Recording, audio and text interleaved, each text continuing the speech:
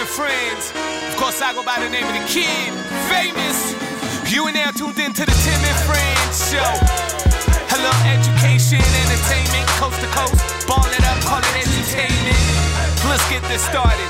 Uncle Tim, let's start this show in 5, 4, 3, 2, 1. Let's go. Let's go. Welcome to a Friday edition of Tim and Friends. Long weekend where we're just waiting for a massive news dump. Yes. That's going to blow up the lineup of the show. I kid, but everyone in the control room is sweating, just waiting for it to happen. No Tim, as I hit my microphone, no Jesse Rubinoff, but lots of friends and replacement level hosting, or less than replacement level. I'm Donovan Bennett, joined by Jesse Fuchs. We do have a Jesse in the house. Neither of us, however, have a clause in our contract saying we have to study for 4 hours a week. No way. But that might change by the end of the show, for me anyways. Jesse, this is a long weekend. That's not changing. But I feel like this is the long weekend in the calendar for Canadians that we often forget is a long weekend, right? Like civic holiday. Like, oh, wait, not everybody gets it off. It's true, especially if you work in this industry. Of your long weekend power rankings, because we all have them. Yes, naturally. The best long weekend is? Labor Day. Okay. Talk to me. Is that controversial in some way? I know that that signals the end of summer, but look, man, I'm not built for summer. I'm hot 365 days of the year. Middle of February, I walk around in a t-shirt. I don't do the summer. So the fall is my time. September 1st, the weather is nice. It's like 20 during the day. Oh, man, I have 10 so at many night, questions. you throw some pants on. You know, life is good. I have so many questions. One, Please. I love that your rationale is based off of temperature. That's there's how I a live my lot of life. ways I thought you were going to go temperature. T-shirt in February. Please, Lord help me. I hope I know the answer to this. Yeah. Are you the guy, please tell me you're not the guy, are you the guy who is the first to wear shorts guy? No. Like, it's like you see a glimmer of the sun in late February, early March. It's like, I'm wearing shorts because I can. No, I'm not that guy. Okay. I try to dress weather appropriately, but the thing is, I just throw it out the window because I'm always warm. Yes. There's no need for me to put on shorts because if I wear shorts, I'm warm anyway. Well, opposites do attract, and I am the opposite because I love the heat. Okay. I have West Indian blood. I hate being cold. I have like an indifferent relationship with air conditioning because I love being hot all the time. However, my choice is the same as yours. Ooh. It is Labor Day, but it's. Are we agreeing this early in the show? That's dangerous. We are. Yeah, first time. What are we going to talk about? For everything, and first time in this show. It's all about the CFL football. Okay. Labor Day is like the real start to the CFL season down the stretch. You got some NFL cuts coming into the CFL, which means the NFL is about to start. Youth sports training camps are in progress, so that you can see my rationale solely based off of the football calendar. That seems reasonable. Over the years, this weekend is actually building because you got OVO Fest, you got Caravana. It's close, but I'm also like becoming an old man, and I hate traffic. So it's still Labor Day for me. Okay. But I would say that this weekend holds a special place. The upset is that you didn't say the weekend that has the best branding in our country, and that would be May 2-4. That was going to be second It doesn't fall always on the 24th. Yeah. I thought that's where you were going to go. That was, I thought, the leader in the clubhouse. Well, May 2-4 is also spring, also an acceptable temperature. So May 2-4 is fine as well. So we agree on Labor Day. If you have any suggestions, send them in. We'll see if you have any better thoughts. But coming up, lots coming up. We're going to talk MLB trade deadline with MLB Network's Anthony Castro-Vince and the latest news around the Blue Jays with Ricky Romero. He will be in studio. I will slide over there. We will all fit. And it's Friday, of course. We've got a brand new edition of Thank Golf It's Friday. You know, we have to have a Jesse on the show, so we're doing Thank Golf It's Friday. Yeah, you're keeping that streak. Yeah. I'm here to help. And we've always asked for help from our friends on this show. We got help on this show, even before the show. I actually caught up with Howard Megdal of thenexthoops.com earlier to better understand what the latest developments in the Brittany Griner saga means. We've talked about this on this show extensively. That's coming up in the next block of the show. But before all that, why don't we start things off with a little first things first? Let's do it. First things first. All right, the Blue Jays got back in the win column last night, taking the opener over the Tigers 5-3. Matt Chapman hit 2 home runs, and Yusei Kikuchi was, well, usable. He pitched 5 strong innings in his return to the rotation, but not all good news. George Springer left the game in the ninth due to elbow discomfort, and Bo Bichette seemed to be in pain after colliding with Lourdes Gurriel Jr. And as a result, both Springer and Bichette are out of the lineup for tonight's game against the Tigers, which is on Apple TV Plus, by the way, not on Sportsnet. Can't do anything about it. Stop yelling at us. Please stop yelling. Thank you for not yelling. Kevin Biggio is going to lead off at second base. Then you're going to get Zach Collins, the rare sight from Zach Collins, DHing in the 9th spot. Now, manager John Schneider gave an update on their statuses a short time ago, starting with Springer. He's available off the bench. We were trying to get him a day off this series regardless before the off day, so he feels fine. Probably looked worse than it did last night. So he's available if we need him, but just kind of giving him a blow. That was the first time he'd seemed to have that level of discomfort on his swing. Was it the wear and tear beforehand that contributed towards that, or was it something specific to that swing maybe? Probably a little bit of everything. Fifth at bat of the game, diving play, couple throws. He was kind of all over the place. And he's been dealing with a little bit of soreness too. So it was just kind of, I think, the overall impact of the game yesterday. And with Bo today, is that any fallout from the collision with Lourdes yesterday? Yeah, banged it up a little bit. He's a little bit sore today. But I think it's one of those things, just kind of being really careful with him. He plays every single day, and not trying to push it, especially at this point in the year. I know it's getting a little bit late, but we definitely need him going forward, so just kind of playing it smart with him. He looked to be both sort of shaking out his wrist a little bit, shaking out his shoulder. Was there something specific that bothered him on impact? Just his shoulder a little bit, not his wrist or anything, but just kind of just general soreness. So it was just a weird play, so just a little bit sore in his shoulder. Was it right or left? Left. General soreness, taking it day by day. I think we know what this means. We're panicking, right? General, I'm worried. How concerned are you here? I'm not worried. Is that an answer? Listen, a couple things. So the Bichette one, Yeah. it's more annoying because it was so avoidable, right? Mm-hmm. Like playing minor league baseball or softball, one of the first rules is the outfield man coming in gets the ball. Like shortstop only takes over when it's in the infield.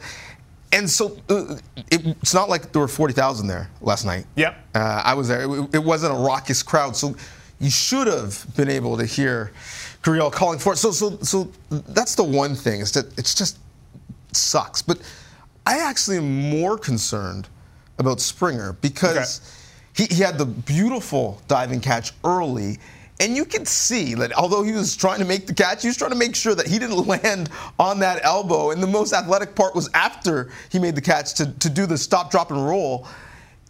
We're not even into August yet. Yeah. And he's managing his way through ball games, still playing at a high level, but he's someone you're going to need in September. Certainly going to need setting the table at the top of that lineup if you're making a deep run in October. And we saw a year ago the vast difference in this club when he's in the lineup and when he's not. And so that worries me, because anyone who's hurt their elbow before, it's one of those things where it only hurts like when it hurts. Yep. When you're extending it or when the ligament is moving. It's not like an ankle where it hurts all the time and you kind of just get used to it. So I'm worried about Springer more than anything. But yeah, I'm panicking on both. Really? Panicking? Yeah. All I would say is, there's 2 months left of the season. We have a lot of games to go, and as of right now, the Jays do have envisions of going deep into October. If Springer's banged up now, sit down for a bit.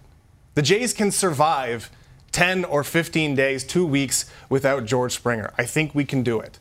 So my thought is, let's not push him any further than it needs to go.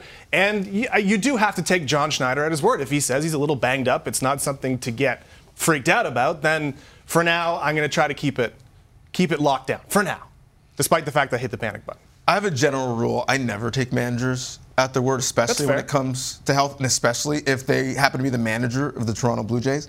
But we look at it the same way. We just have a different outcome. Yeah. I think the season is so long, and we're dealing with this now, which is why I'm panicking. You're saying the season is so long that gives you the runway to let it settle down. I'm not panicking to the level where I think that changes what you do in how many hours is it? What do we got? 97 hours? right? Yeah. I don't think it changes what you do in 97-ish hours. I think pitching is the real concern there. But I am somewhat concerned, no question. Okay, let's move on to something that's more positive, perhaps, which was Yusei Kikuchi last night threw 5 strong innings. I'm going to use the word serviceable because that's what it was. It wasn't a quality start. He didn't, absolutely blow the doors off of the Tigers, but he was good, a performance worthy of a 5th starter. So now that he's perhaps right once again, what does that do for the Jays' approach at the deadline, you think? Absolutely nothing. For 200, please. I don't think it changes the perception because I think the concern was not about Kikuchi giving you quality starts, right? It wasn't just 2 outings ago. He went 6 innings, 1 earned run, 8 strikeouts against Tampa Bay. The concern is, even after he does that, you aren't left with any confidence that in 5 days or 6 days, he's going to be able to do that again. And so the outing after that, he goes 2 1/3, walks 5, didn't strike anybody out. And so I love the fact that he got up to 94. I love the fact that as much as we talked about the sinker, the cutter, and the hand placement and the grip, really the issue was, can he throw his fastball for strikes? And he had the fastball command. I do love that. I just don't feel confident that he's going to be able to repeat that performance because as much as he's worked on some things mechanically, I think at the end of the day, it's probably something that's up here. Yeah, and of course the Tigers lineup not the strongest in baseball. And here's what I think of in terms of the approach for the deadline. Guess how many healthy starters the Blue Jays have? 5. That's it. There is no depth. Thomas Hatch has not looked good. We haven't really seen Max Castillo. He's pitched okay in spots. There is nobody else. Hyunjin Ryu is not coming back to save the day. No. If you think you're getting through the rest of the entire Major League Baseball season, which we've established is very long, with 5 guys, you're not doing it. It's not happening. You got to acquire somebody. Yeah, and I'll raise you the 5, and I'll ask you about 3. Because I think we're somewhat, knock on some wood, certain this team is going to make the postseason in some We're hopeful. Yeah, very hopeful. form or fashion, right? It'll be a serious drop. Do you have confidence that you have 3 starters that you feel good going into a series? I don't know right now you're there, and certainly Kikuchi would not be one. If you're there, he's someone who presents as maybe a long man out of the bullpen. That's why I think regardless of what Kikuchi just did, you need to address the starting rotation at the deadline, not just for this run. Given Ryu and his health, you're going to need additional starters for the next year or 2 to fill out that rotation. Okay, I agree. All right, with the trade deadline just 4 days away, the 2 biggest questions are, of course, where will Juan Soto go, and will the Angels trade Shohei Ohtani? Could they really? Now, last night, the New York Post reported that the Angels were listening to offers for Ohtani for the first time. Our buddy John Morosi suggested the same. Meanwhile, the Padres, Cardinals, Mariners, Dodgers, Rangers, reportedly the favorites pursuing a Soto deal with the Nationals right now. DJ, these are 2 not just good players, these are generational unicorn type talents that could be available. So how do you see this shaking out? I've gone back and forth on this probably 25 times in the last week and a half because there are many compelling reasons why both players should be moved at this deadline. The Angels are a mess. The Angels are a mess. They're the only team that I can remember in the modern era that was both plus 11 and minus 11 in the standings in the same season. In the last 13 years, they made the playoffs once. They've got a generational player, but he's probably going to leave them because they haven't been able to pair him with the other generational player they have in Mike Trout and win anything. But he's still arguably a top 5 position player and a top 5 pitcher in the same body. And how do you want to evaluate that? And how do you give that up? And then in terms of Juan Soto, he's 23. And any combination of prospects that you get back, you're going to hope that any of them are, half the player he is, and that would be a success. So how do you really give up on him? And if you're not getting the deals that you want right now, do you just run this back and do it in the offseason when there's potentially more bidders and when the teams in contention might be willing to give up, players off of their roster to do it? I'm not really sure how this plays out because I don't know how you build an offer that makes sense. But I also don't know how you let generational talent just leave your building for nothing. I want to see them move because I want to see them play in the postseason. Yep. How do you see it playing out? Well, Arden Zwelling said it best, which is if you're trading for Juan Soto, you're trying to get Juan Soto. So for the Nationals, the player you're getting back the other way, you're hoping turns into Juan Soto. Well, you already have him. So there's no point in dealing him. But if he's not going to sign, you have to do the best that you can. Now, of course, the Blue Jays aren't necessarily rumored to be leaders on this front, but our buddy Jim Bowden, MLB Network, tried to put together a trade package that might work for Blue Jays fans. So this hypothetical offer was Soto, Steve Cishek, and the enormous albatross of a contract that is Patrick Corbin. He makes like $140 million over 6 years, and he's awful. For Gabriel Moreno, Orelvis Martinez, Ricky Tiedemann, who is a prospect who is running up the ranks real fast, Miguel Geraldo, and cash consideration, so a truck's worth of money. Yes. So that would be, seems to me like the Jays' best offer they could make. Would you do that? Not only would I do that, every Blue Jays fan watching this would do that. They wouldn't. Oh, I think. Oh, goodness, no. Have we met fans?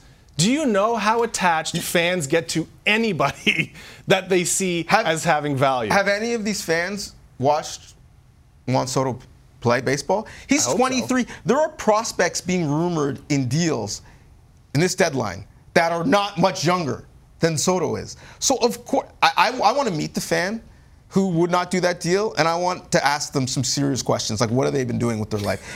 He's generational. Right. The defense, we're not going to talk about it. But in terms of the power and the plate approach and the patience, like you're looking at a younger version of Barry Bonds in terms of plate approach, without the other plus tools. But the point is, of course you do that deal. And I'm not sure there could be enough cash considerations to make it work. The Corbin piece is interesting. Like, sure. That's a salary dump. We'll take it. The Nationals have said they're not going to devalue any potential haul for Juan Soto by tying him to Corbin, but if someone's willing to take your problems, you might just let them. But yes, of course. I quite frankly don't think the Nationals would feel like that's enough. But if that was offered, I certainly would take it. Wouldn't you?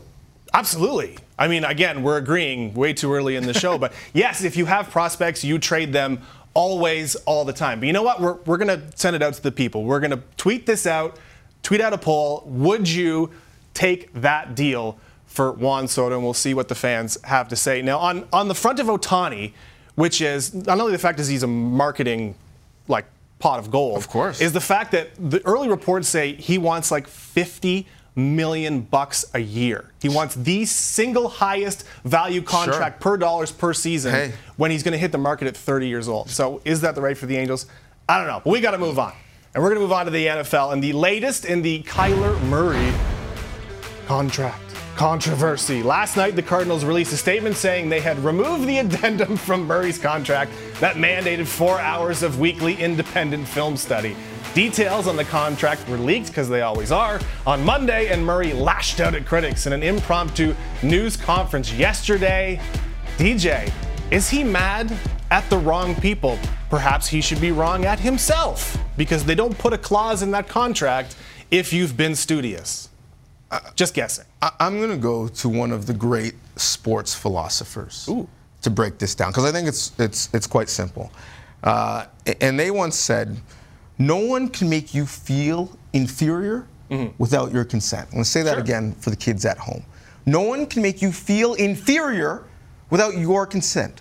That was Eleanor Roosevelt, of course, as you know. Listen, Kyler, I'm not sure why you're screaming at the Associated Press. Your club put the language in the contract. Your agent brought you that contract. You then signed it and asked what the payment schedule was. Theoretically, we assume, because you're mad about it, Your club leaked that information to the media, who then did their job. The issue is the Cardinals don't believe that you do your job when they're not looking. So they're trying to force you. In the same way where my parents said, if you don't do your homework and get X grades, you cannot play sports. They are saying, if you don't put down the video game controller, you don't get your money. Pick up a book. So for him to go on this diatribe about what his record was in high school and what he's doing at his size literally has nothing to do with what we're talking about. And quite frankly, Kyler, most of the media was on your side, saying that the Cardinals were either, one, dumb to leak the information, or two, dumb to pay you that much guaranteed money if you don't study. So I'm not really sure why he was lecturing us. Do you know why? He's lashing out. He's angry. It's now embarrassed him, which has become a series of embarrassments over the last couple of months. This huge contract issue, and he's mad. He's young. He hasn't learned. He's still trying to learn. But there are more than one contract issue right now in the NFL, DJ. Of course, the other one is Lamar Jackson. He wants a new deal, hasn't got it from the Ravens yet. Complicating the matter, he's representing himself. So that might make things difficult. Now, he's got a lot of haters, and he was asked yesterday about how he deals with all the haters. I mean, I guess this is what comes with it, you know. When you're trying to be great, you know, when you're trying to work your tail off, it's going to be negativity. But, you know, they hated Jesus, and I'm not Jesus, so I don't really worry about it. Now, I don't know what that means, really, when I try to piece through it, but he's trying not to listen to the anger. But if I look at, if you're comparing the two and you have Lamar Jackson and Kyler Murray, why is Kyler worth $230 million and Lamar Jackson is going to get a stalemate? Are you kidding me? One's been an MVP. Yes, and one has changed the way they play offense for his franchise. And the big difference to me is Murray is 22-23-1 as a starter in 3 seasons. And the Ravens have continued to win in one of the most difficult divisions in football with Lamar Jackson. He and his mom are representing him. That's fair. I forgot mom. I'm sorry. That was bad. Oh, no, I'm just saying his mom is entirely different than mine because there's no way Cleo Bennett would let me take the field for OTAs or training camp without a signature, given the fact that his athleticism is why he's a dominant player. And if he loses any of that, that might change the number that he signs for. But he's betting on himself. I guess he would say that Jesus also bet on himself. Sure. I am one of the 12 disciples that believes Lamar Jackson should get his money. But I'm really, really surprised that it hasn't happened at this point, which means that he might be going Kirk Cousins' route. And no, I'm not taking this offer. I'm going to play it out, and I'm going to get to a point where you either have to franchise tag me and pay me the average of the top 5 salaries in the league and let me eventually get to unrestricted free agency, and we'll see what the open market is willing to pay me. They're so far away. The fact that he's playing now lets me believe that they're not close and there isn't going to be a contract signed. Yeah. You know what, though? Sign me up for the Lamar Jackson revenge anger season. Get him on every fantasy team you possibly can. Okay. It's going to be big. Now, that's it for now. Still to come, Ricky Romero going to join us in studio, of course, talking the Blue Jays, Anthony Castro-Vince on the looming MLB trade deadline. We've got the ticker somewhere, 97 hours away or so. Our good buddy Justin Dunk on Week 8 in the CFL. And after the break, DJ catches up with WNBA Writers Association Chair Howard Megdal to discuss the Brittany Griner situation. It's Tim and Friends with Mostly Friends. It's Friday, a long weekend. Times are good. Chapman jumps on one and laces it into left field, and it's gonna go! Chapman rockets one. A deep drive to left, and you can forget it! Second home run tonight for Matt Chapman. Here to discuss it all with us is Justin Duncan. Jesse wants me to call this segment Dinks and Dunks. This is what we do, Dunk. This segment's clearly Dink and Dunk. No, it's Dunk University is what it is. Taylor Hendrick, how about this 31-year-old rookie from Canada? He's birdied his first 4 holes. Yeah, he has been knocking the flagsticks right out of the hole to start the round.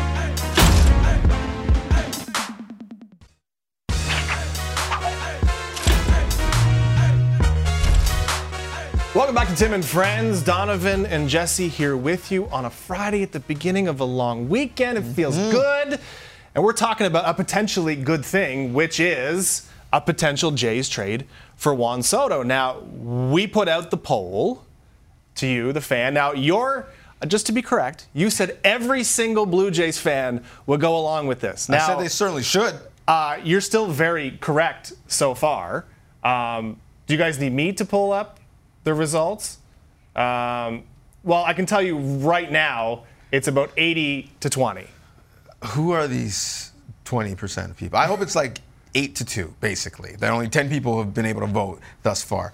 I do not understand. What is your plan for elite baseball moving forward if you're not willing to put all the chips in the middle of the table in this window, and you still have elite players at low salaries relatively? Yep. I've got it now. Sorry, I'm a little slow on the tech. It's my second day. No, it's fine. Anyways. We let it breathe. Talk to me. Like how? And actually, it's gone down. So evidently, I should stop talking. And I clicked yes. People. I added to our vote total 979 votes so far in a very short period of time. It better be a frivolous fight in the comments. And as soon as I'm off the air, I'm going to be quote tweeting the hell out of people. Like, yeah, I'm too afraid to scroll down, frankly. But that's how Twitter works for me most of the time. That's a good cross section. 80-20 is good.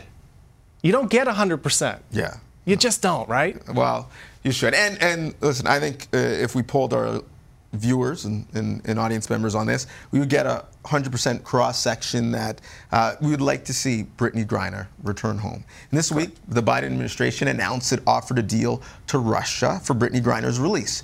The U.S. State Department has offered a prison swap that would grant the American release of Victor Bout. As of today, Griner has been detained for 162 days. Howard Megdal, founder and editor of the 9 newsletter and writer for thenexthoops.com, has been covering Griner her entire career and reporting on this situation closely since day one. He joined me earlier today to discuss what the latest developments mean. Howard, as you know, the Biden administration has offered to exchange a Russian arms trafficker for Americans Brittany Griner and Paul Whelan. This is the first concrete action they've acknowledged taking to secure her release. Were you surprised the State Department was so public about this right now? I was. It's interesting that they are willing to go public. Essentially, a Cliff Notes version of this is every time the American government is willing to go public, there's a good chance that there's been movement. And every time the Russian government is willing to go public, there's a good chance that there is not movement and they are looking to score political points in that moment. And so clearly the Americans being willing to have this conversation publicly and say, look, here's what we're willing to do. Not only is it a big potential trade offer in what they are doing, it also is very encouraging that they're willing to do it publicly. You mentioned the Russian officials. The Kremlin acknowledged on Thursday that discussions involving the possible release of Griner have taken place, but said they should not be conducted on a public stage. Does the public nature and sheer celebrity of Griner threaten the ability to get her home safely? I think it does, just in the sense that to the extent that the Russian government believes that it can use that to its advantage to extract further concessions, to show the relative powerlessness of the United States government, I think it is a problem. Now, to the extent that the United States is able to provide Russia something of greater value in their eyes than that public embarrassment, it leads to a potential for a deal. But at no point is the Russian government particularly concerned with let us say, Brittany Griner's well-being. You know, that never enters into it. And so that, of course, makes things dramatically more difficult when you're trying to extract her from a dangerous situation. So the State Department isn't the only institution that people are really asking tough questions of in terms of getting Brittany home. People are asking the WNBA to be able to move the needle. Is that fair in relation to the powers that WNBA executives have at their disposal? I don't think it is. It's perplexing to me that if the Biden administration itself has only so much that it can do to bring Brittany Griner home, well, everyone wants to see that happen. To ask the Women's National Basketball Association to be able to do that strikes me as just an organization that is simply not powerful enough for the task. And that's no negative reflection on the WNBA. There's no sports league that would be able to do what is necessary in order to end this standoff. This immediately became a referendum on why are women going overseas to play sports professionally in the first place. Will this impact the amount of players who play overseas moving forward? I think it will impact in a couple of ways, and I've written about this, that you will see players going to different places playing overseas, potentially. I know there are agents who simply will not send their clients to Russia, though Russia would like to bring players back. And so there's going to be that element of concern, I think, in people's minds. Look, hindsight is 2020, but it's fair to wonder why Brittany Griner was allowed to board that plane just a week before Russia was invading Ukraine. You know, the winds of war were very clearly blowing in that direction. And I think a lot of people have questions about why that happened. But are there agents who are bound and determined to make sure that doesn't happen to their clients? Absolutely. Some people have questioned the symptoms, but not really looked hard at the root causes. Why is the financial pay structure and economic model for female players so different in a country like Russia than it is in North America? It's very simple. The WNBA is a long-term value proposition trying to grow a league sufficiently to be able to have long-term success. Now, whether they would be able to get there by dramatically increasing pay to players is something that I know a lot of people differ on. Certainly believe that with the NBA involved, you could dramatically increase it. You're going to, I think, see a dramatic increase in how much women are paid when the new television deal is agreed to within a couple of years. ESPN has an absurd bargain with what they pay for WNBA TV rights. They pay $25 million this year. It goes up to $33 by 2025. You compare that to Major League Soccer, for instance, which has similar ratings, had an old deal at $90 million a year. Their new deal is $250 million a year. So there's that amount of money in live television, and an understanding that it's not a serious economic model that doesn't treat women's sports as valuable as men's sports for that reason alone. So that all goes into play with how much women are paid. But what are they paid overseas? If a basketball team is an oligarch's vanity project, then it doesn't really matter how much you're paying Brittany Griner or Diana Taurasi or whoever goes over there, because there's no such thing as an economic model. And so that allows teams to do that. But it's not sustainable. You know, that is the ultimate boom and bust economy. And so making sure the WNBA continues to grow is fundamentally the way that the best basketball players in the world are able to get paid to play when they're women for years to come. In the short term, the only focus and real intended goal is to get Brittany Griner back on American soil, back with her wife. But if we take a step back, good, bad, or indifferent, what do you think the lasting legacy of this entire ordeal will be? I think it will, among other things, lead everybody to think twice about the way the sausage is made.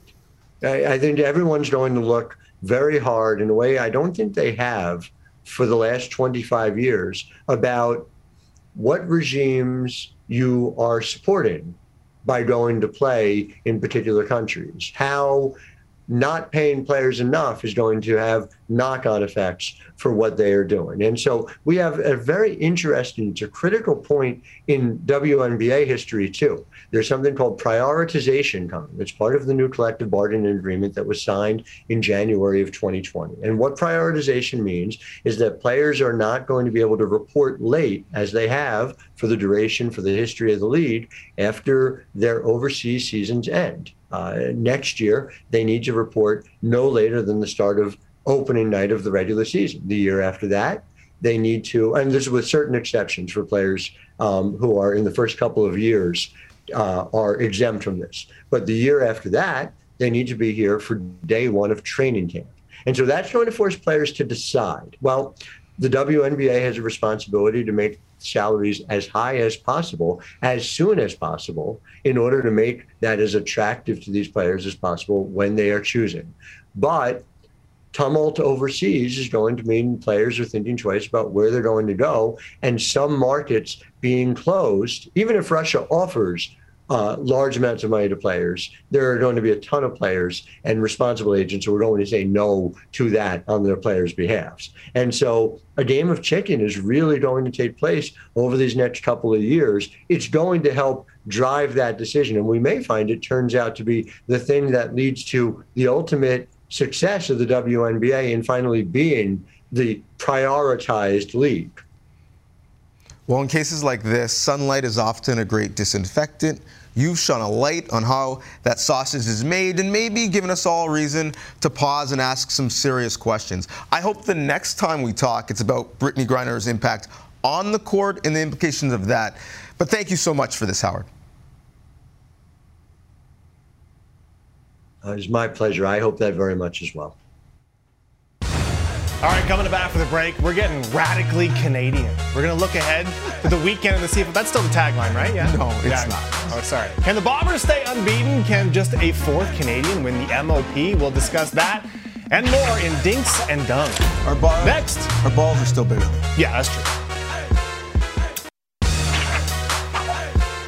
Welcome back. Week 8 in the CFL underway. Ticats beating the Alouettes last night, moved to 2-5 and a tie with the Owls in standings.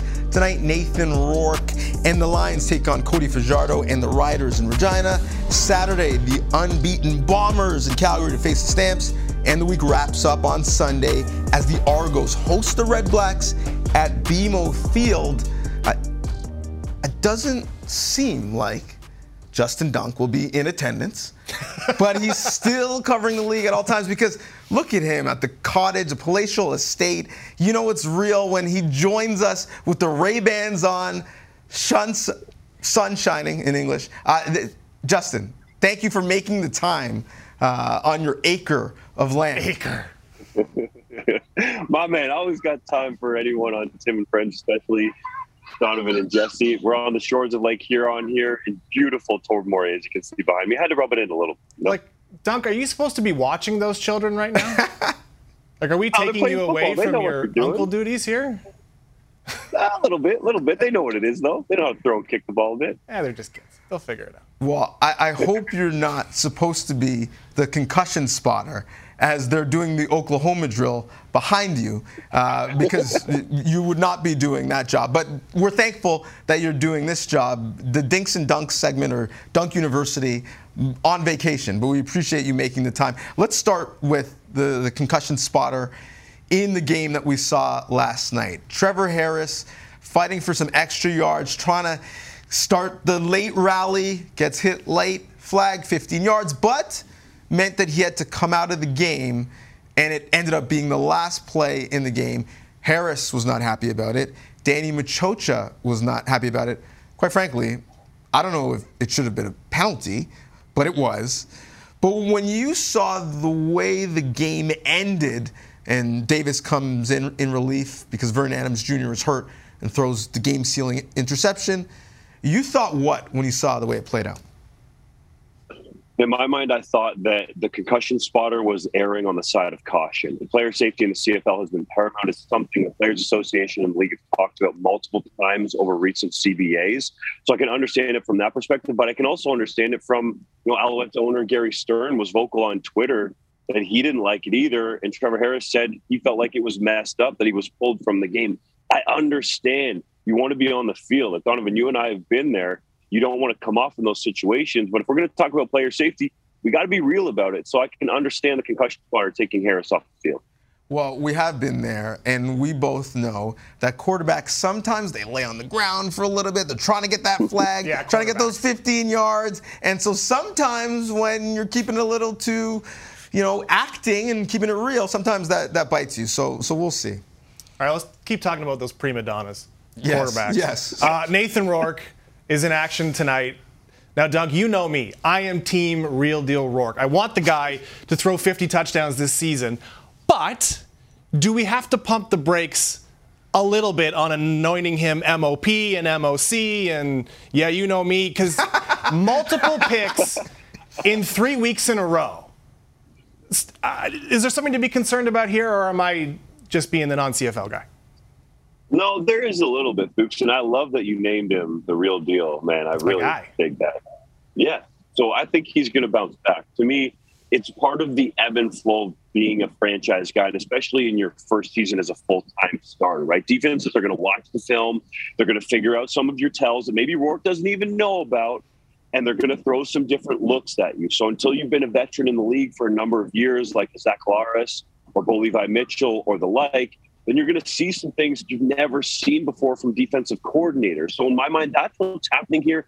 And part of it, too, is the Lions haven't blown out teams like they did in the first couple games, right? That's why you're seeing some of these interceptions, because he's had to fit footballs, or try to at least, in tighter windows. So I don't think there's concern yet. We can't anoint him MOP. I mean, he might be the MOP of the first part of the season that's been played already, but that's it. We know it's a marathon, not a sprint in the CFL. Great point. I'm going to disregard everything that you just said, because even though it's plateaued a little bit, the numbers, and we saw them, are still staggering. A lot of ones on those ranks, and he still has a game to play this week. All we have is the body of work, and after the first third of the season, for me, the leaders in the clubhouse for MOP are in the West, Nathan Rourke, in the East, Andrew Harris, who's still running the rock hard. Last time I checked both of their passports, it said Canadian. That is something, honestly, I could not fathom as a fan of the game as a kid, playing the game, or even at the beginning of my career covering the game. And now I don't think it really surprises people. Does it surprise you? Is that something we should take stock in and celebrate? It doesn't surprise me from the fact of playing Canadian University football and seeing these talented athletes and knowing that they had the ability to do this. But from the perspective of them actually getting a chance and fighting through the politics, it is surprising. But it's great for the league in my mind. We can see in the traffic on 3 Down Nation that anything about a Canadian quarterback, Nathan Rourke specifically, does really well. People want to see Canadians in those starring roles. Anything about Andrew Harris, the same thing. He's the first Canadian to run for over 10,000 yards in the league. And you laid it out there very well, Donovan. I don't think there's anybody else in either division that's even close right now to being in that MOP conversation. It's Nathan Rourke, it's Andrew Harris, and they're on a tier of their own. You know, we're talking about quarterbacks, and so few actually make the progression from the CFL to the NFL. There's not a lot of examples, but Dunk, we got Chris Streveler getting a look with the Jets. Quarterback situation with the Jets? Not so good. Undecided. How do you feel about him? Honestly, with Chris Streveler and the Jets, in terms of him breaking training camp with the team, it's a long shot, guys. I know you're kind of iffy in the quarterback situation, but they spent a really high draft pick on Zach Wilson. Joe Flacco is a veteran Super Bowl winner. And they got Mike White, who had a little bit of mania going on in New York last year when Wilson was out of the lineup. So I think the depth chart's stacked against him. But the key for Streveler is he's going to get, based on what I've been told, some reps in the preseason, which means fresh film. And what he's going to need to do with those reps is show that he's improved as a passer to look forward to his next contract. Another critical aspect here, a lot of people saying, well, Streveler going to come back to the CFL right away. Guys, he's 6 games away from getting that beloved NFL pension. So he's going to do everything in his power to stay in the NFL for 6 more games to get that pension, because we all know how much that would mean to the pocketbook. Okay, enough quarterback talk. I can't take it anymore. I'm here for the petty and for the drama. Duke Williams claims he did not spit on Shaq Richardson, as was claimed by Ryan Dinwiddie, head coach of the Argos. You guys at 3 Down Nation covered this. I think we need Andy Cohen to have like a Real Housewives-like after show to figure out what's going on between these two teams. Who do you believe? I believe Argos head coach Ryan Dinwiddie. I was in the room after the game, and he was some kind of way about it, hot and bothered, and wanted to let it be known that that's what he was told from his players that had happened, that Williams had spit on Shaq Richardson twice. Now, the interesting part to me, and the evidence I will present, is that Duke Williams was not made available to the media, or in another way you could put it, did not come out to face the questions from the media and deny those allegations. So in my mind, that shows a lot right there. I was in the press room, guys. It was literally about an hour from the time the Argos took the podium at Touchdown Atlantic until somebody from the Riders showed up. So they well knew, based on Twitter and how quickly stuff gets out there these days, what was being leveled at Williams. So that right there makes me believe Dinwiddie, because then Williams doesn't speak about it until like almost 2 weeks later, guys. And yes, he was serving the 1-game suspension for throwing his helmet, so he probably wasn't going to be made available to the media for that reason. But still, in my mind, if you're going to deny it right away, then I might believe you, Mr. Williams. But the fact that you waited so long makes me believe the Argos. Well, I believe everything you say, Dunk, so thank you for this. Also, Dunk, the kids behind you have disappeared, so you failed as an uncle. We're going to let you go because you need to get back to work. Thanks, buddy. I better go find them, guys. All right, the Hollywood Cottage Dunk is gone. Now, time for a break. On the other side, as the trade deadline approaches, we look at the latest in the Ohtani and Soto sweepstakes, plus who the Jays could be targeting on the pitching market. MLB.com's Anthony Castrovince joins us next, plus Ricky Romero in studio. It's going to be great on Tim and Friends. Tim and Friends, time for Tim and Friends. Tim and Friends. Tim and Friends, time for Tim and Friends. Tim and Friends. And now, time for real sports talk with Tim McAuliffe and friends of the show. That's right. Thank you, Sheepdogs, the friends of the show. Starting to feel a little comfortable in this big studio. Back here for hour number 2 on Tim and Friends, full hour on Sportsnet and Sportsnet 360. I am alongside my guy, Jesse Fuchs. How are you feeling in that chair? You're making it yours. It's leather, okay. So it's a little warm. We discussed my issues with temperature. Temperature again. It's toasty, but it's okay. Like normally, Sportsnet Central, which is the normal show I do, we're done taping it at 2 a.m. Eastern time. Right. This show, I'm told, will finish before that, so I'm in favor of it. Well, we talked about contracts and clauses. I love that you negotiated. I'll do the show, but I'm not doing it from Jesse's tiny desk. Like, that's not happening. I'm just too big for it. Jesse is... Look how small it is! Just Jesse is a grown-ass man. I'll be at the big desk. Yes. You don't want to see me sit there. Like, my belly would go over the top. I might knock it over. It would just be a bad scene. Well, I love that you're my wingman right here. This has been fun. All right. Well, Ricky Romero and Anthony Castrovince are on the way this hour. Plus, thank golf. It's Friday. Still going to pay homage to Jesse Rubinoff, but let's get to the news. Defenseman John Klingberg finally finds his new home. The unrestricted free agent signs a 1-year deal with the Anaheim Ducks, reportedly for $7 million. The 29-year-old had 47 points in 74 games with the Dallas Stars last season. During his 8 seasons with the Stars, Klingberg led Dallas Blue Liners in scoring 7 times. The 1-year term comes as a huge surprise as Klingberg chooses to bet on himself. We've talked about that in the show for the upcoming season in hopes of a bigger deal next offseason. That's right, and the Jays looking to make it 2 straight over the Tigers as they send Alek Manoah to the mound. A reminder, tonight's game is an Apple TV Plus exclusive game. You can hear it on Sportsnet 590 The Fan. The Jays will be back on Sportsnet tomorrow afternoon. Yeah, email Tim Cook if you're mad about the Apple TV Plus thing. Not our fault. The Jays lineup looks like this to face Brian Garcia. If you haven't heard of that guy, we're with you. No George Springer or Bo Bichette. Springer was pulled in the 9th last night after wincing in pain on a couple of throws and a swing, while Bichette collided with Lourdes Gurriel Jr. on a pop-up. Manager John Schneider updated their status earlier today. He's available off the bench. We were trying to get him a day off this series regardless before the off day, so he feels fine. Probably looked worse than it did last night. So he's available if we need him, but just kind of giving him a blow.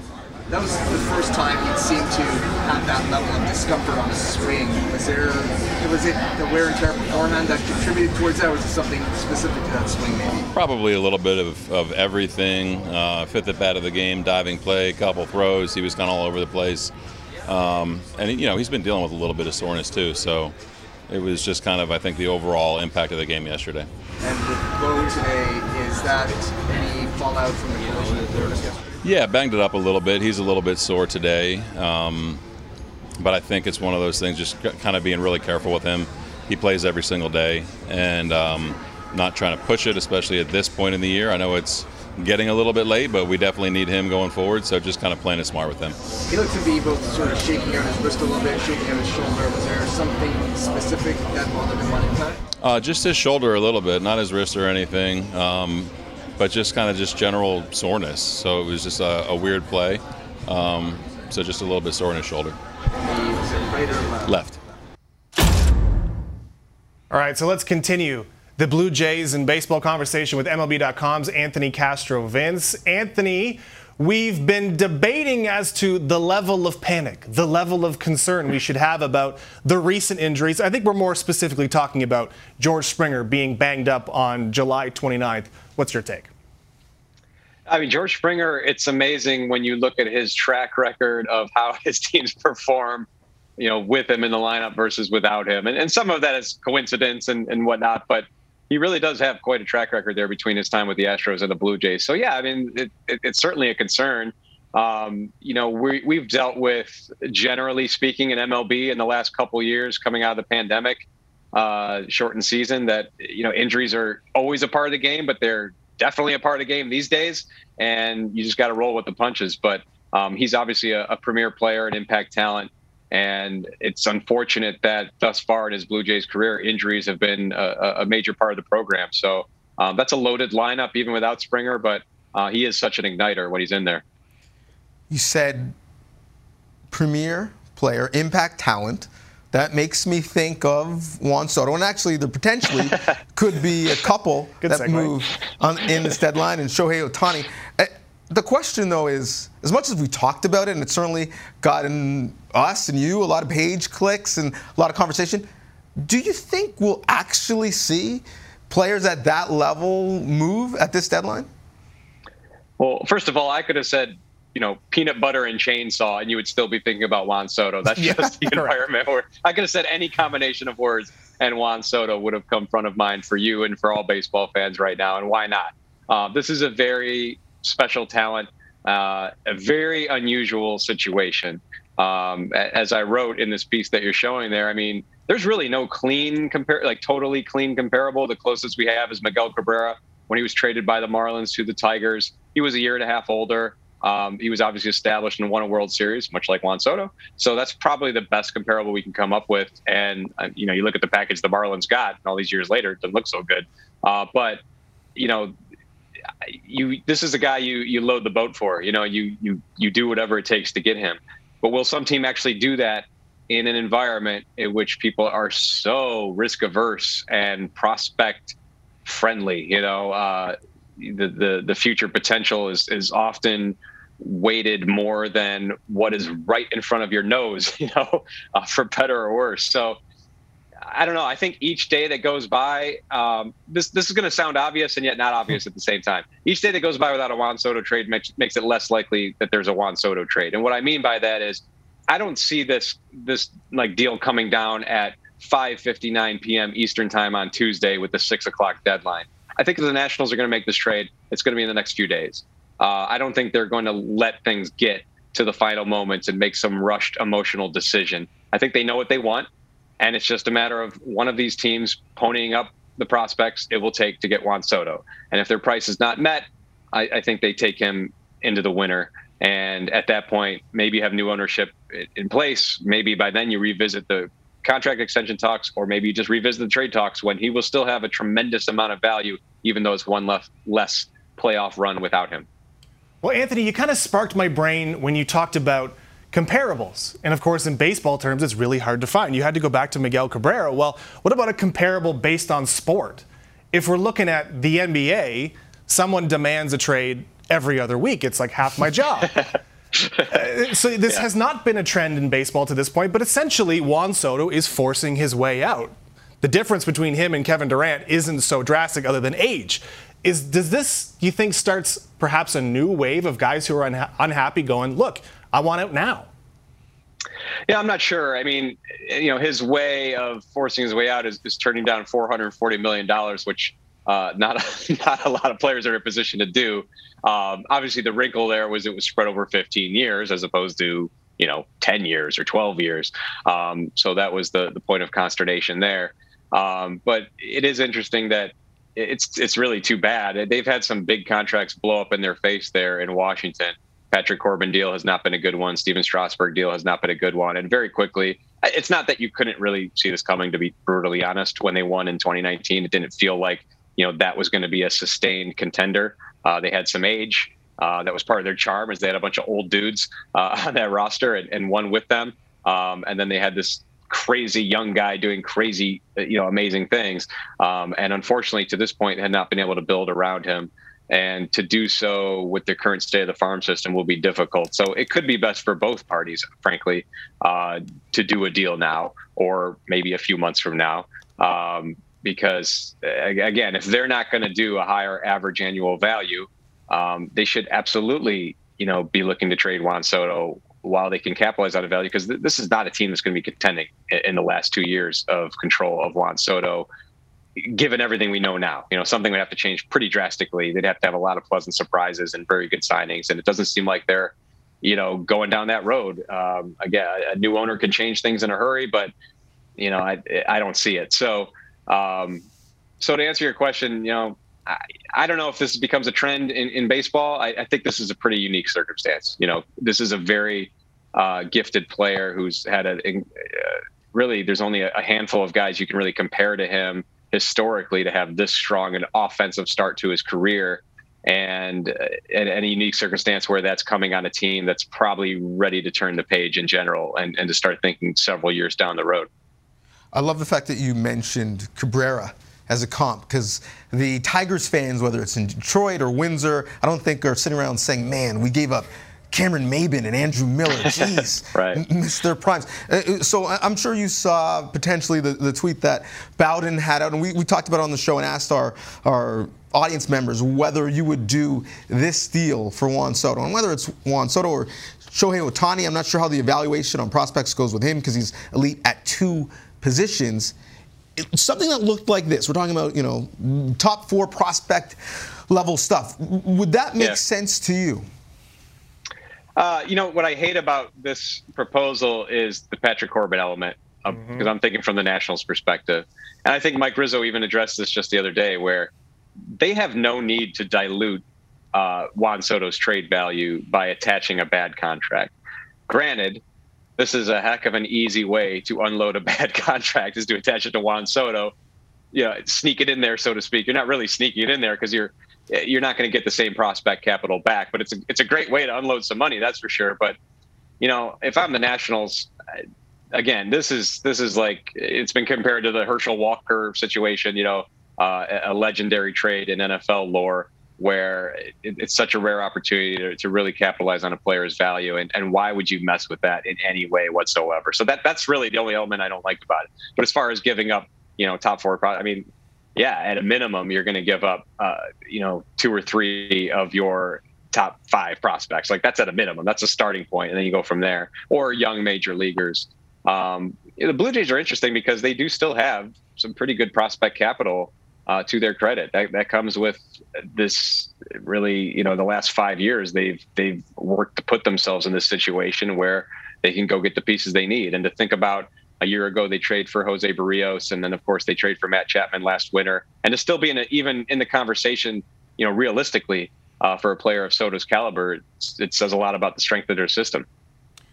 Okay, so if the Jays look to, hope you're okay there, cash in on some of those prospects, if we're not going to send them all to, either the Angels or the Nationals for those 2 generational players, maybe they need one to get some of the guys who are on the market perhaps to help with pitching. Who are realistic targets for the Blue Jays? Yeah, and this is honestly where my head would be. It's not my team. I don't run things over there, and it's probably for the best for everybody in the great country of Canada that I don't run things over there. But I think pitching's a bigger concern. And we mentioned the George Springer situation. That's certainly front of mind right now. But I think that where they should be most aggressive is probably on the pitching front. Be that a couple bullpen arms, high leverage arms to lengthen things in the bullpen, or in the starting department, like you just said, to get another frontline type guy, or maybe just a mid rotation guy. But this team could actually absolutely put the pieces together to get a Luis Castillo or Frankie Montas. And boy, you do that, and it changes the complexion of the Blue Jays in a hurry as a playoff team. In terms of your optimism, your just general confidence that they can advance deep into October as opposed to just getting to October. So I really think that they have a really good lineup. Yes, there are things they could do to get more balance in that lineup. Yes, Juan Soto is on everybody's mind right now, and he would be great in that. I mean, forget about it. I mean, that'd be amazing. But October, really, it's still so much of it comes down to pitching. And while the Blue Jays do have a lot of quality arms, do they have enough where you feel anything can happen in October, but do you feel confident about a deep run? I'd feel a lot more confident about a deep run if they had at least one more high leverage arm in the bullpen. And, hey, Luis Castillo or Frankie Montas would be pretty nice in that rotation. It's so funny. Happiness is about expectations. And I love the fact that you're just setting the expectations for Blue Jays fans. When you get that push alert for Gregory Soto, it's okay. You can be happy that it's not Juan Soto. You're still going to be okay. We're always okay when we talk to you. Looking forward to reading you and following you as we approach the trade deadline. Thank you so much, Anthony. Thank you, guys. I wish I was in that nice new studio with you, but it's nice to be with you all the same over Zoom. Maybe we can make it happen one day. Thanks, Anthony. Thank you, guys. All right, when we come back, it's Friday. If you haven't heard, Jesse Rubinoff may not be here, but you got me. Sorry. We still have Thank Golf. It's Friday with a Canadian making a charge at the top of the leaderboard highlights and a Golf Town gift card giveaway. Next. Studio still looks new. It's holding up pretty well.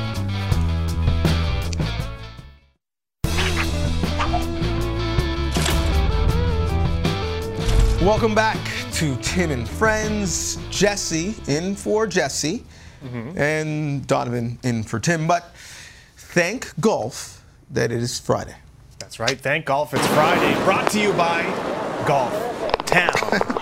Love that animation there. This is normally Jesse Rubinoff's segment, so it's only fitting that I do it for him. If you don't look at your screen and put it on mute right now, we both look and sound exactly the same. There you go. Hopefully, there's a golf game in your future this weekend. If you're staying home, you got 3 tournaments to watch or stream. You've got the Rocket Mortgage Classic. LPGA is the Scottish Open. Brooke Henderson has withdrawn to get a little bit of rest. And of course, if you're into cheering for the Smashers, the Thrashers, the Prancers, the Vixens, Comets, Cupid, whatever the team names they have for the Live Golf thing, they're in New Jersey at Trump National Bedminster. But we're beginning with the PGA Round 2 Rocket Mortgage Classic. 24-year PGA veteran Rory Sabatini. Tee shot. Oh, wow. Ooh, yes, he did. Jars it for an ace. Par 3 15th worth a bow. Nice lid. Very nice. Meanwhile, Richmond Hill, Ontario native Taylor Pendrith approach on the second. Very, very nice. Lands in tight, leads to a birdie. Then Pendrith, third shot at the par 5 fourth. Also very good. Leads to another birdie, his 4th straight. Wow. To start the round, he's cooking. Par 4 10th, Pendrith. Approach shot. Oh, come on. It's nice again. Hits it, sticks, short putt left for birdie. And on the ensuing putt, the 31-year-old knocks it down, moves to 14 under. And then later, par 5, 14th, Pendrith now tied for the lead with Tony Finau. His 3rd shot, again, a piece of magic. He birdies to retake the lead at 15 under par. He's now back at 14 under par. His round is currently through 16 holes, so he could retake first spot before the day is done. Now, round 2, Scottish Open LPGA. Par 3 fourth, 2-time major champion Lydia Ko. Tee shot. This could be an ace. Give us another one. Oh, 2 in one day? Oh, that's almost cruel. Now, she still makes birdie, of course. Next hole, par 5 fifth, Ko. Second shot, 200 yards to the front edge of the green. I don't know why that's important because the green looks like it's massive. But she gets a nice roll. That leads to an eagle later. Ko on the green at the 9th. Birdie putt. Oh, read beautifully. It's good. Ko, the leader at 14 under after 2 rounds. Meanwhile, Canadian Maud Ami LeBlanc is tied for 10th at 8 under. As I mentioned, Brooke getting a little rest. She's not at this tournament. And Live Golf's 3rd event, the Bedminster Invitational from New Jersey. That's Donald Trump's course. Par 3 7th, Louis Oosthuizen. Tee shot, doesn't like it. We know where it's going, right? It's only going one place. Into the water. Now, Oosthuizen, 3rd shot. This one a little better, but it's going to bounce in the water. You know what, though? It doesn't matter because he's still going to get paid. He doesn't have to play good. You're not wrong. This is his 5th shot. Oh, man. Yeah, this is the Live Golf.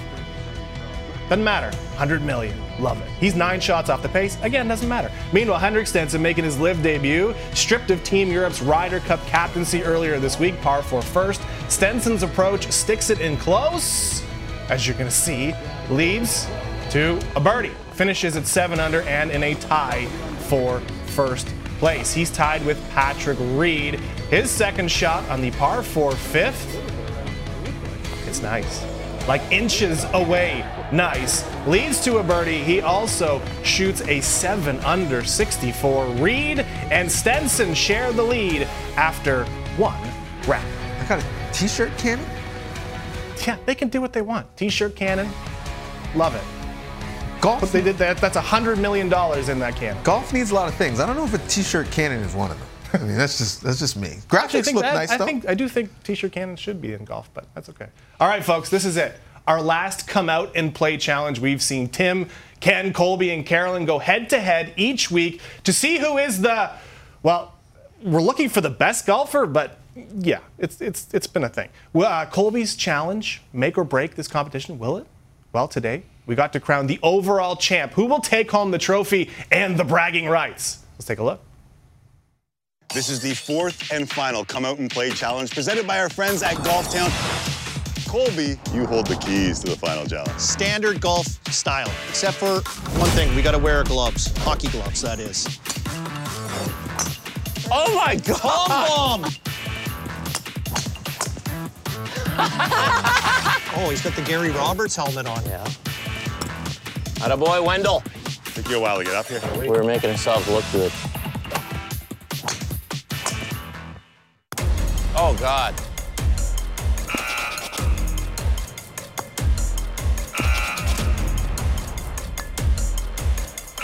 I'm out. Look at this touch. Yes, Colby. Oh! Got it. Yes. Well, that does it for the first ever Come Out and Play challenge presented by Golf Town. Hey, boy, Preston, good job, buddy. Way to go, buddy. Thanks, old man.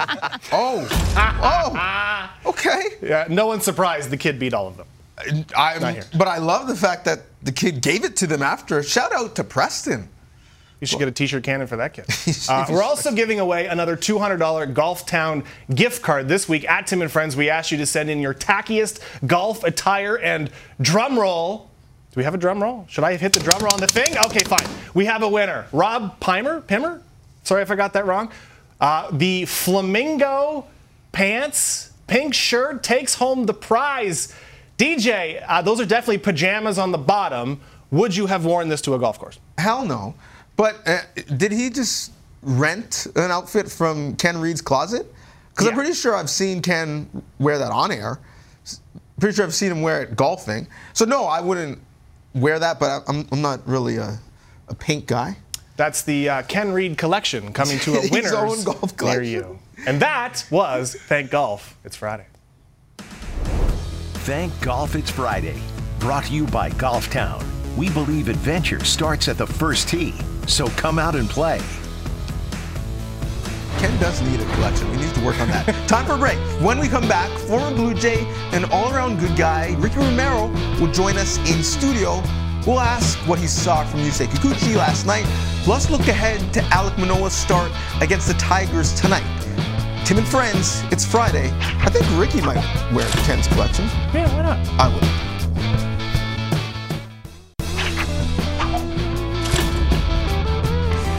Yusei Kikuchi returns. The Blue Jays do believe in the changes that he's made. They believe in the talent. They believe in the player. Springer comes on and makes a terrific sprawling catch out in center. Now Jonathan Schoop back to the mound. And what a play by Kikuchi. Chapman lines it down the line and it's gone. Attaboy, Chappie. He stays hot. Chapman got all of this one. His second home run of the ball game. It's his first multi-home run game of the season. Springer sends one right center field. Looked like he hurt himself on the swing. And the Blue Jays take the opening game of the series by a score of 5-3. Welcome back. A good win for the Jays last night, but bad news today. Both George Springer and Bo Bichette out of the lineup after looking gimpy in last night's game. Springer will be available off the bench tonight, while Bo is considered day-to-day at this point. A reminder, tonight's game is available exclusively and for free on Apple TV+. The Jays are back on Sportsnet tomorrow, but Ricky Romero is back on Sportsnet right about now, and also looking like he's an agent, like he's about to take up the phone and be like, baby. Sorry, okay, how much? Right? What's the term? I just know that if I'm going to be on a show with you, I got to look A+ because you're always looking good, man. Well, you look much better than me, and we have the same styles, which means that you're just better looking than me. Yeah. So year, term, okay. So I need you to paper that for me, right? So I think you're going to be like, the Spanish Boris, and just be the next massive agent. You never know. Well, you never know. But until that day, we're just going to work you and get all your baseball insight, specifically when it comes to pitching. And we were at the game last night. We saw Yusei Kikuchi miss some bats, throw with some velocity, throw his fastball for strikes, things that we haven't seen consistently.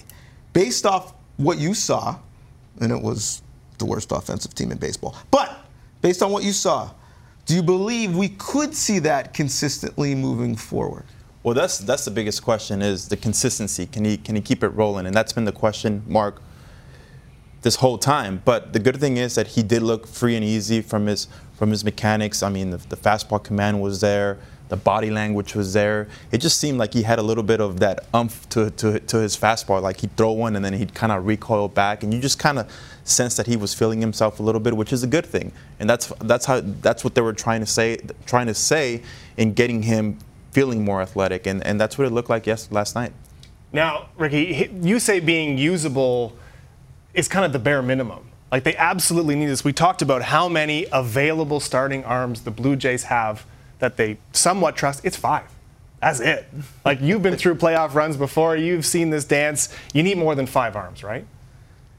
Well, I mean, I never personally went through playoff teams because my teams were never really that good here. But in watching, yeah, it's all about depth. And if you're able to have depth, but in the playoffs, usually you run about 3-4 guys out there, and you have that 5th guy just in case for long relief and stuff like that. So, yeah, Yusei Kikuchi, I've been saying it. He's going to be a key to this rotation for that reason, because he's a guy that can throw hard. He can, and if he's able to throw strikes like he did last night, and I get it, it was the Tigers, but it's still 15 outs in the big leagues. It's not easy to get, and you got to give him credit for that. A big reason he got those outs was because of Happy Chappie. The guy playing outstanding at third base. Started the year playing great defensively. We saw that last night. But now the bat is really starting to come in the month of July. Low key, especially given some of the health considerations of the big players. Like, low key, he's been arguably the most valuable player on the team. Yeah, right now Chappie's been on fire, man, and I'm happy for him because he had a tough first half, and he was a guy that hit the ball hard, and he was unlucky. And I had a chance to talk to Guillermo Martinez this morning, and I asked him, I was like, what is it that you guys are working on? And he's like, we're trying to simplify his drill work. We're trying to get him to stay through the ball a little longer, work up the middle, and get his hands out. And it just seems like it's working out for him, and you're seeing the good swing paths. And Guillermo, mentioned too that he's a hard worker. He's a guy that's going to come in and get the job done, and he's a tremendous leader in that clubhouse. And he said even when he was not going well offensively, he was still a vocal leader in that clubhouse. And it just seems like he's kind of fit into the mold of this team and where they're trying to get to. And again, Martinez was a guy that I feel like a lot of people early in the season were like, oh yeah, like what's going on with the offense? And right now the offense is rolling, and he deserves some of the credit. And the Blue Jays have needed his back, because now we're talking about 2 new, fresh, maybe minor injuries, but Bo Bichette and George Springer not playing tonight. I guess the focus is more on Springer because he's had more of a checkered health history than Bo Bichette. How concerned are you about Springer? Oh man, it's just that him making that move with his elbow kind of looked a little weird.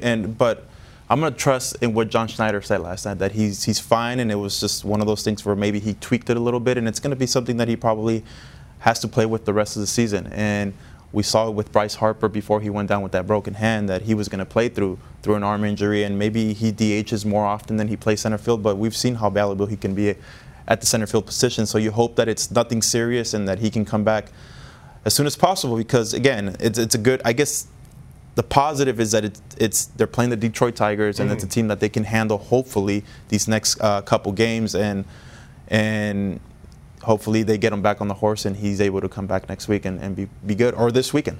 Yeah, see, you're new to this media thing. I never trust the manager, ever.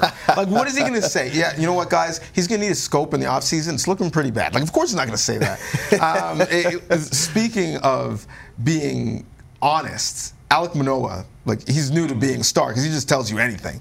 And I love the fact that you love Manoah. Like, you have a man crush on Manoah and his approach.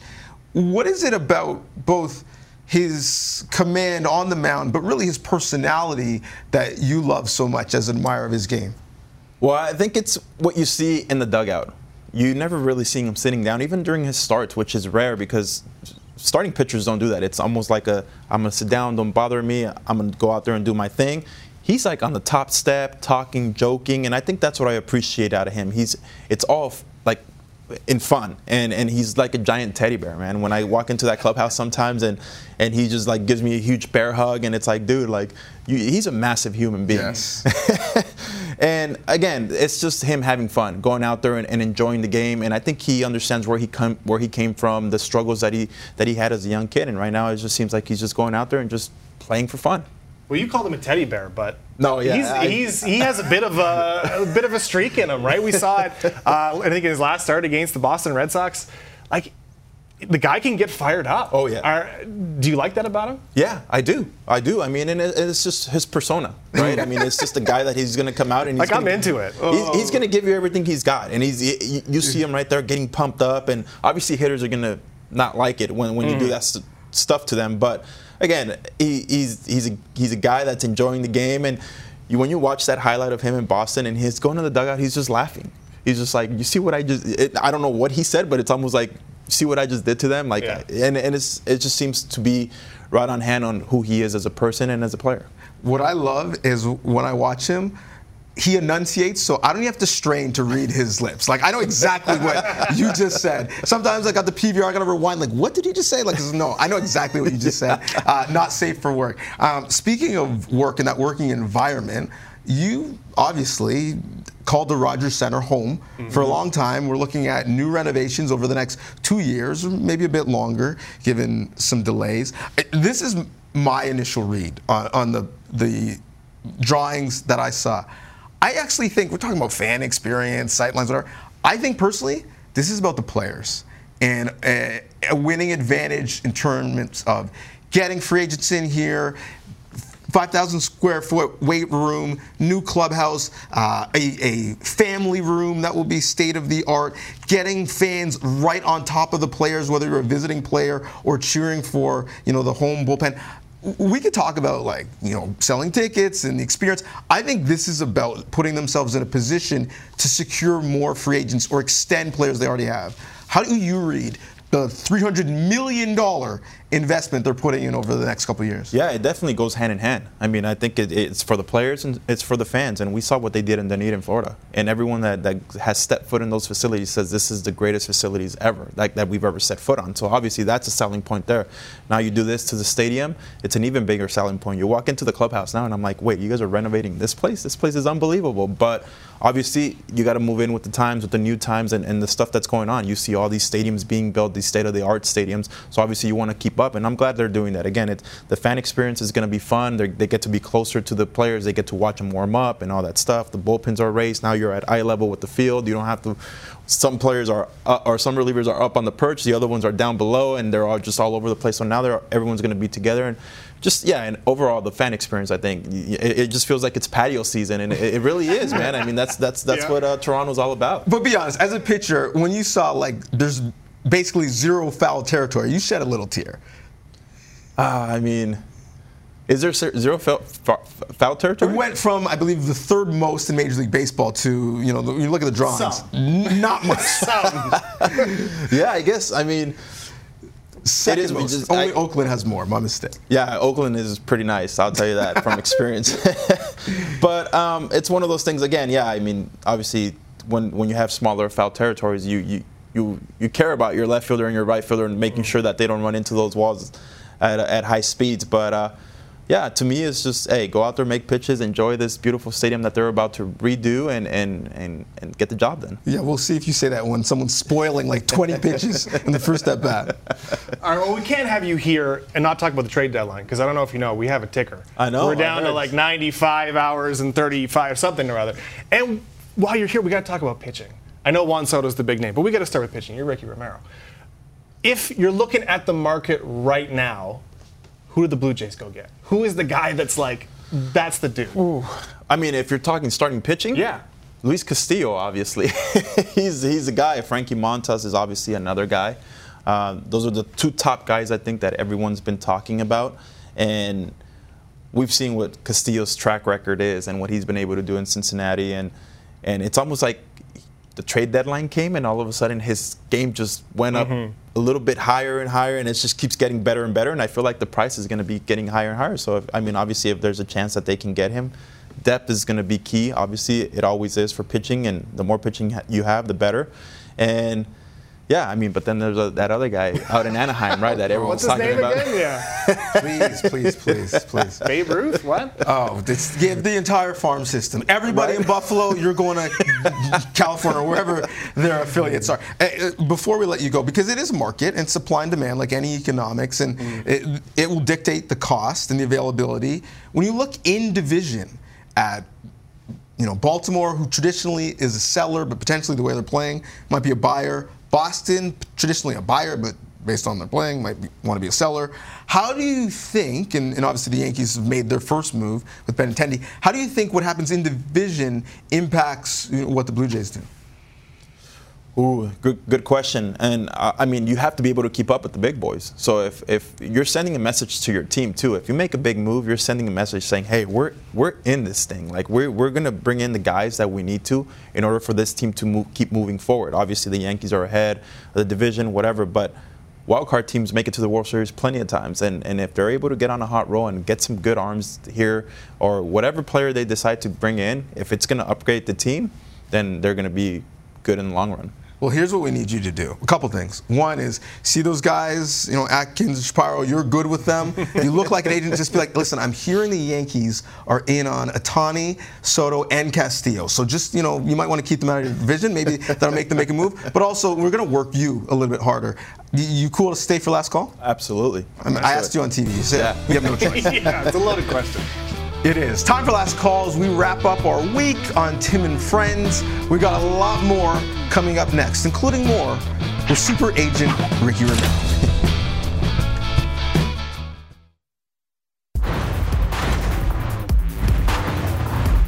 Welcome back to Tim and Friends. I got Ricky. I got Donovan. Unfortunately, you have me. But fortunately for you, this is last call, and it's going to be fun. We're going to start with swimming. 15-year-old Canadian swimming phenom, sensation, superstar, whatever you want to call her. Her name is Summer McIntosh. Does it again. McIntosh won gold in the 400-meter individual medley at the Commonwealth Games, winning by an astonishing 8 seconds. That's a lot in swimming. Her time of 4 minutes and 29.01 seconds is a Commonwealth and Canadian record. She's also the reigning world champion in the event. She is a superstar and she can't drive. So DJ, what was your greatest accomplishment as a 15-year-old? Oh, a couple things. 8 seconds is a lot in any race. Sure. Like F1, marathon, any race, 8 seconds is a lot. Greatest accomplishment as a 15-year-old that I could say on TV? I don't like not getting thrown out of my house by my parents. Greatest accomplishment, 15, like having a date to the dance, maybe? I don't know. You had a date? I'm not sure. 15. Rick, you got to be better than that. 15 years old. Wow. I can't. With 3 kids, I can't think back that far right now. That's the correct answer. Having an NCAA recruit drop off a bag at your back door, trying to get you to go to their SEC school, probably. Yeah, no, they weren't doing that back in the day. Wait, no, I'm just kidding. All right, guys. 1 year ago today, the Raptors selected Scottie Barnes with the 4th pick in the NBA draft. The reigning Rookie of the Year is featured on the cover of the latest edition of Slam magazine, looking good, the North Star. And an interview published today, Barnes' personal trainer said that he has put on 10 pounds of muscle and is I quote, exponentially better than last season. Ricky, after hearing that, exponentially, would you be willing to include Scottie Barnes in a trade for Kevin Durant? Raptors fans are watching. DJ's like hawk-eyeing me because we've had this conversation before on Twitter, and he said he would do it. I don't know if I would, man. I got a chance to watch Scottie Barnes out in LA, and he destroyed the Lakers, but who didn't last season? So I don't know, man. I don't think I would. I don't think I would do it. I just don't know where Kevin Durant, if he would commit to staying here for the rest of his career. I think Raptors fans would agree with that. I think they would. Okay, continuing with the Raptors. OVO unveiled their new Off-Court Essentials collection today. I don't know why I said it like that. 70-year-old VP of Player Health and Performance Alex McKechnie modeling the new gear. It's also OVO Fest in Toronto this weekend. DJ, which Raptors player or staff member would you most like to see make an appearance on stage with Drake, and why is it Masai? Because you never know what Masai is going to say. A la F. Brooklyn. And speaking of modeling, Masai is very fashionable himself, so he would have done well in the OVO gear. It's crazy. You just put an owl on anything, and it goes up in price, like 5x. Well, the hoodie is $158. Shout out to Drake for the brand. But for me, it would be potential future Raptor, Kevin Durant, who enjoys Caravana, who has been OVO Fest before, and has been a topic of Drake's before. Yo, before we leave, I just want to show one of my brothers something. You know, my brother Kevin Durant was kind enough to come to the show tonight and watch us. I just wanted to see what would happen if he came to play in Toronto. Let him know what would happen.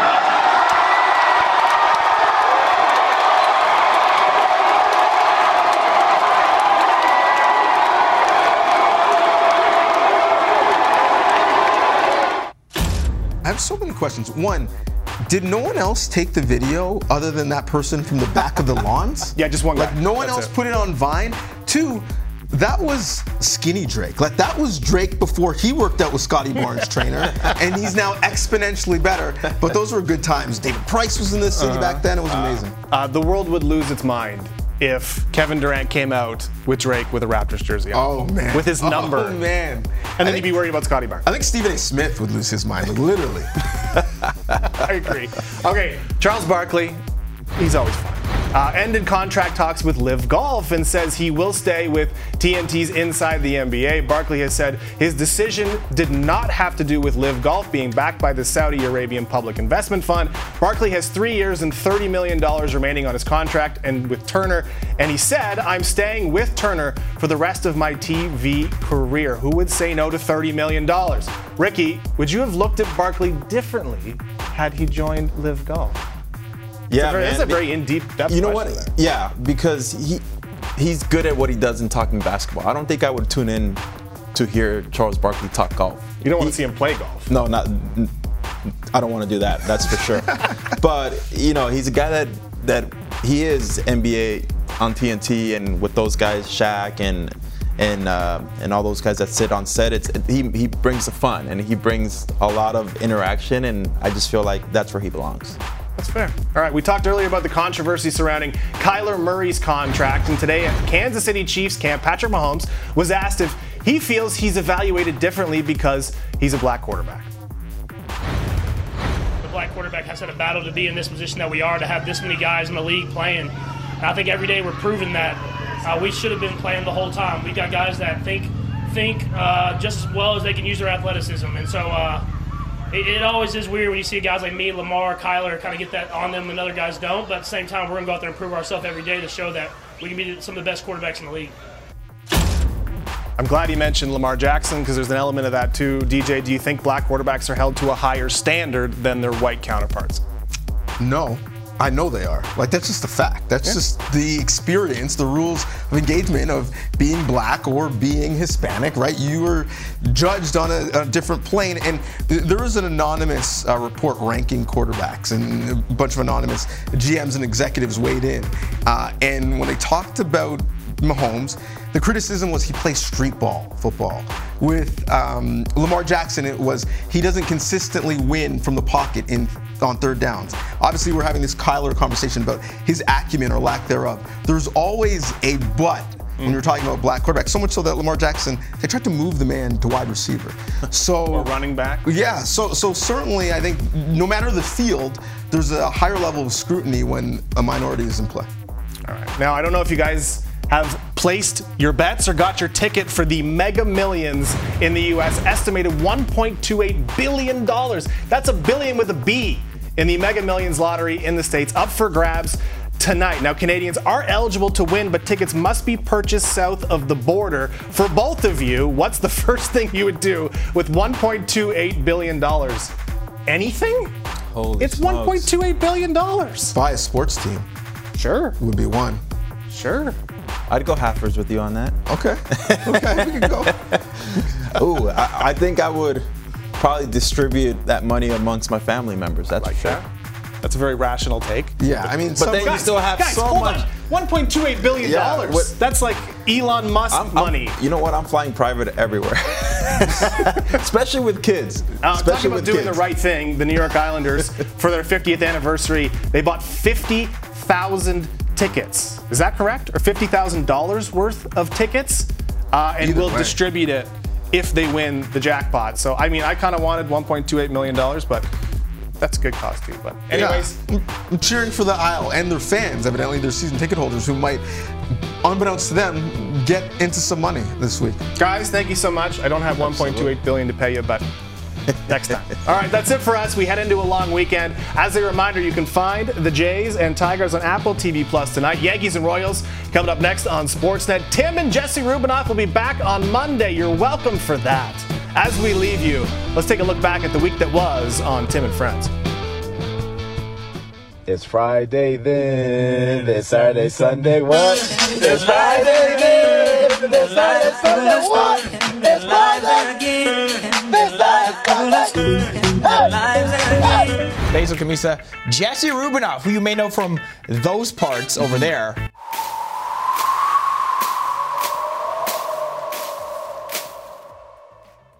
That's so sad. Let's pull up the Ailish Forfar Millennium Hockey card. There she is. Wow. There she is. Future stars in the house. These cards came with descriptors on the back and your hobbies as well. I got bodybuilding listed. Damn right I have bodybuilding. So, we put 11, 56 pounds, just straight muscle. Yeah. Body mass index 2. Age 2 as well. I was a unit. Wow. 84. Cut a little knee bend in there, bud. You're walking like Frankenstein. They just got to be worked in a little bit, that's all. Aaron Rodgers showed up looking like this. Wow. What's the slow-mo hair? Yeah. It's like and there he is. Sultry. It looks like he's about to start singing Higher with his bandmates in Creed.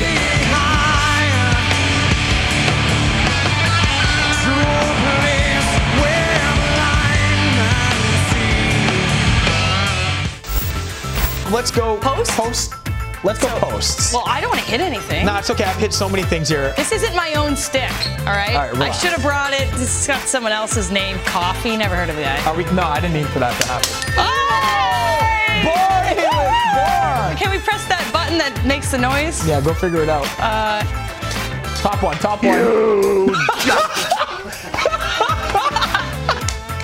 That post right there. Which one's that? This is tough. Tough TV here. All right. You saw that? I'm still up 1-0 though. You saw that? Wow. We got a minute. We can't even stick handle. Jeez. Right. Are you insane, man? Ah, that's 2 for me. That's 2 for me. Oh, that was so close. You tried. A for effort. We got 30 seconds. Go so I can get one more shot to redeem myself here. Hey, Kyle Dubas. Hit me up. Ladies and gentlemen, the weekend.